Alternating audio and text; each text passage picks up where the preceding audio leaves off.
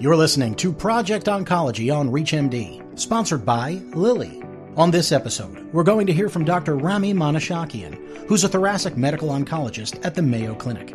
Dr. Manochakian joins us to share key data from the upcoming American Society of Clinical Oncology annual meeting. Here's Dr. Manochakian now.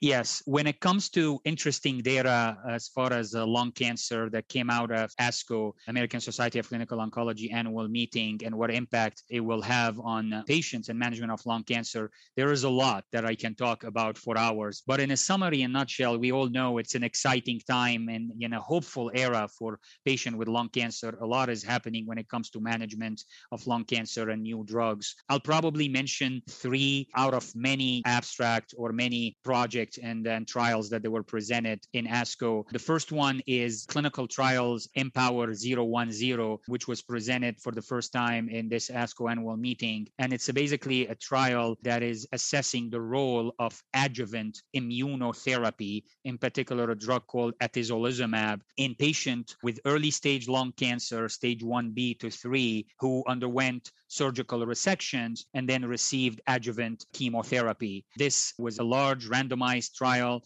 that basically showed that there was a significant benefit of giving adjuvant immunotherapy, atezolizumab in particular, for those patients. The primary endpoint was a disease-free survival, and definitely we've seen significant improvement. This comes in an area of unmet needs where we know the adjuvant chemotherapy for these patients has not historically made significant impact on survival. And even though here it's primarily reporting DFS, disease-free survival, we believe and we hope that's eventually going to reflect in overall survival as well. So this is, again, adjuvant immunotherapy. The second data or a trial I would mention is, testing something, similar around the same line, but it's the immunotherapy prior to surgery in the neoadjuvant setting. And this was Checkmate 816 clinical trial, which was actually initially reported in AACR, but the study investigator reported some more of an updated surgical outcome data in ASCO.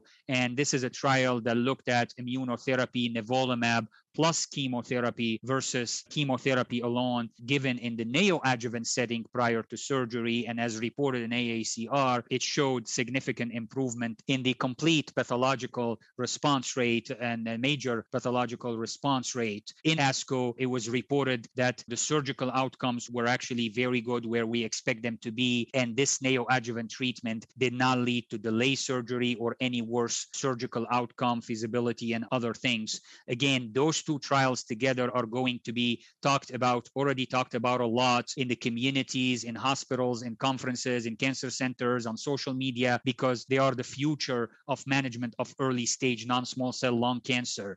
Having neoadjuvant treatment that include immunotherapy or adjuvant treatment that include immunotherapy. More trials are underway, more data expected to tell us best ways to go, but then potentially, these are practice-changing data. I'll bring up the third data set. It wasn't a clinical trial. It was actually database review of a very important, topic at this day and age, which is how good are we doing in the community in stage 4 lung cancer patients when it comes to testing for actionable mutation or alteration. And it was an alarming study or database set that showed less than half, of patients in a period from 2018 to 2020 with stage 4 lung cancer, in particular adenocarcinoma, where the testing is recommended, have actually had the major 4 or 5 mutations that have a targeted therapy approved were tested for that. We know that this is essentially unacceptable. We know we need to do a better job in checking for these mutations. Our recommendation always is to send a full NGS as opposed to individual testing when it comes to patients with stage 4 non-small cell lung cancer, in particular adenocarcinoma, because these are life-changing for these patients. There are approved, FDA-approved treatment with robust data of clinical benefits that we could be depriving these patients,